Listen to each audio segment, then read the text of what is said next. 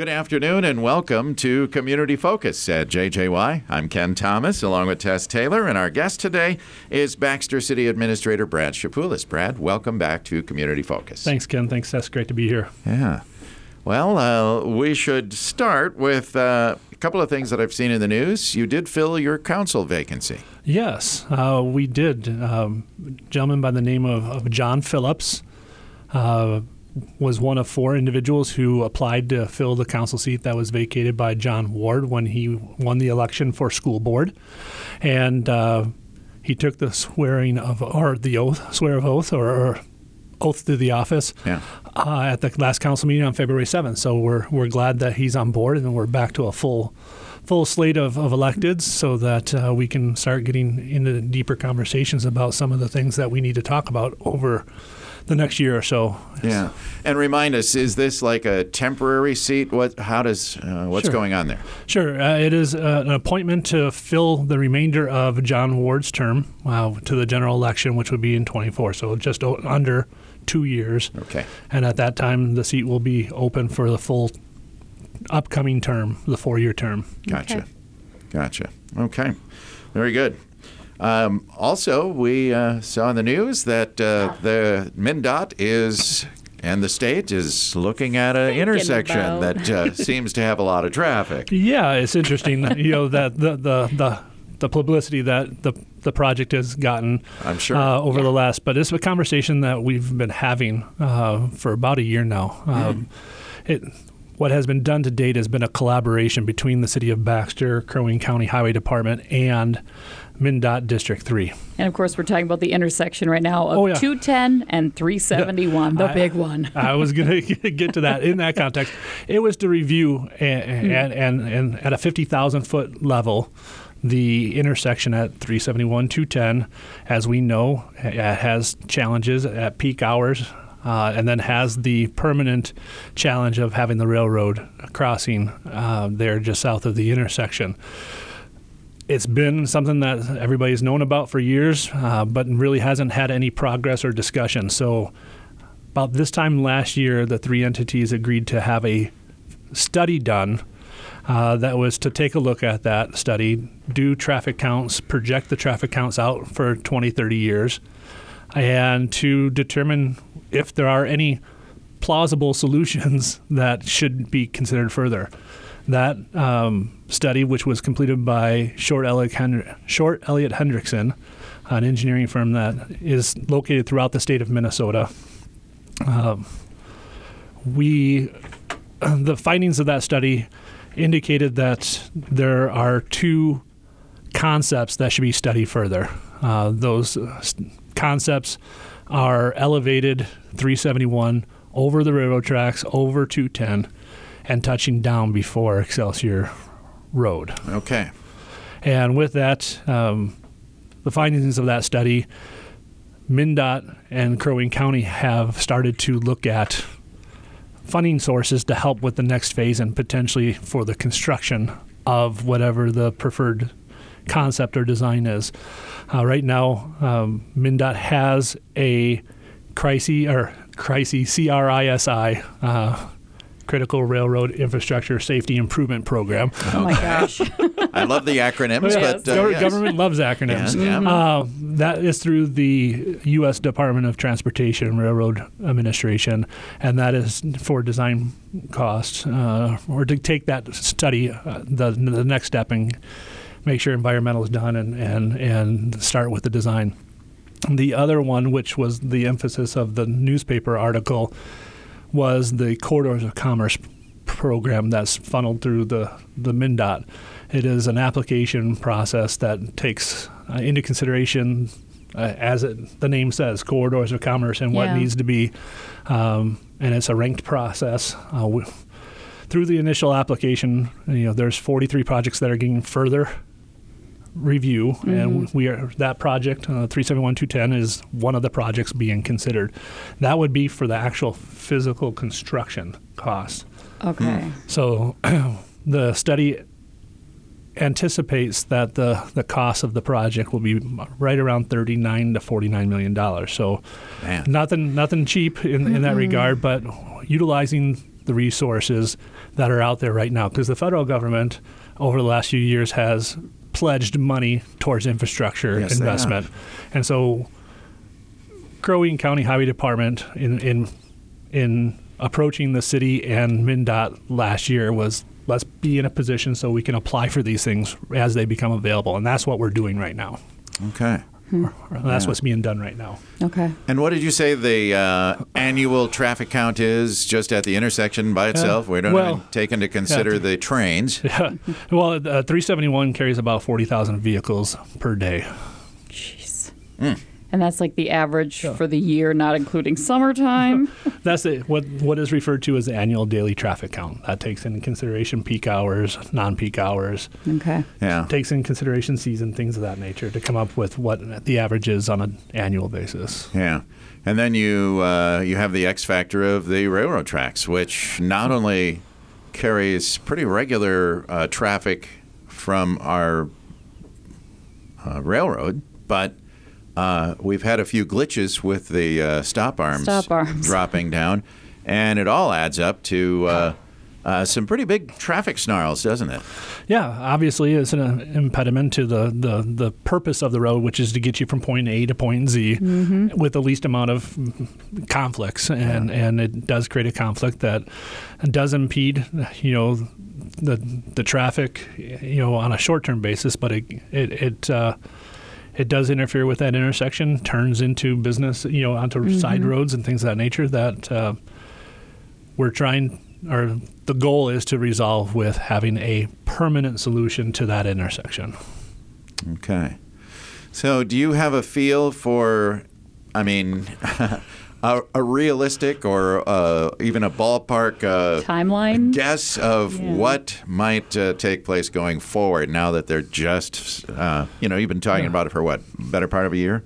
We've been talking about it for a better part of a year. It's been talked about in the community on various different levels for decades. Even longer, okay. In the context, but not to the depth that the community is currently now, with having a preliminary study done, seeking the money for the final design work, so we can get to a final design and ultimately construction. So it's always based upon the availability of funds.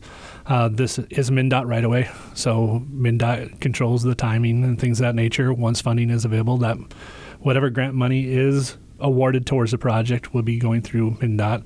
And we have to be realistic. Ideally, we would like to have it done as quickly as possible. But we're also realists. There's other priorities right now within the district. Right now, Brainerd has the 210 project. There's a 210 project on the west side of Baxter that's scheduled for the next few years. So it's timing it out, too, so that we're not inundated with construction and become paralyzed from a traffic logistics standpoint. Yeah, yep. That's absolutely something to keep in mind. Yeah, very interesting. All right. So, I just want to thank the Crow Wing County Highway Department, and particularly County Engineer Tim Bray, for being the lead on this and identifying that this is something that we can work towards, knowing that it's been talked about for a while, and just picking it up and restarting the conversation. So appreciative of Mr. Bray as well as MnDOT and their receptiveness to partner with the county and the city of Baxter and really exploring and trying to identify a permanent solution to that intersection. Yeah. Excellent. Yeah. Very, very interesting. All right. Meantime, the roads continue to suffer the slings and arrows of winter and the freeze and thaw cycle, which causes a lot of trauma, and that means you have to do regular road maintenance. What's on the schedule for this year, Brad? Well, as you said with the other project, what's realistic? And so we're at the point of reality for our 2023 projects. Obviously, the community started to see the work being done with the Inglewood Railroad crossing last fall, so that will pick back up once weather allows. For those that aren't aware, we will be relocating the railroad crossing from Knollwood to Inglewood, so that it creates what's been envisioned over the last 20 years as a parallel corridor similar to what Cypress Drive does on the east side of 371, allowing for locals to not have to rely on 371 to access businesses. Okay. So that will continue once weather permits, and it should be done late summer if everything goes correctly. In conjunction with that, we are about to award the Knollwood Drive full depth reclamation project. That's taking Knollwood Drive from Foley, the frontage road on the south side of 210, down to Highland Scenic or County Road 48, and doing the full depth reclamation there. With that, we are also just received bids for the extension of Cypress Drive, as we referred to the parallel corridor on the east side of 371. Phase 1 was done in 2018, 2019, which connected 210 on both sides of the railroad. This next phase is being done in conjunction with the apartments that are currently under construction at the very south end of the current segment of Cypress Drive. That road will be extended down to connect to 48. Perfect. So with that, a roundabout intersection at County Road 48. And we've gone through all the process. It's just a matter of reviewing the bids, having an assessment hearing, and then awarding the project. Okay. And then finally, we have, as you referenced, the maintenance stuff. Yes. Which is our residential full depth reclamation project. There's multiple streets in there, some local residential, but the larger community would be interested in knowing that includes Cedar Scenic, and from west of Memorywood to Oakwood Drive, which would be just south of Whipple Beach. Yeah. And then Clearwater from Inglewood to Edgewood. The frontage road, the west frontage road along 371 there.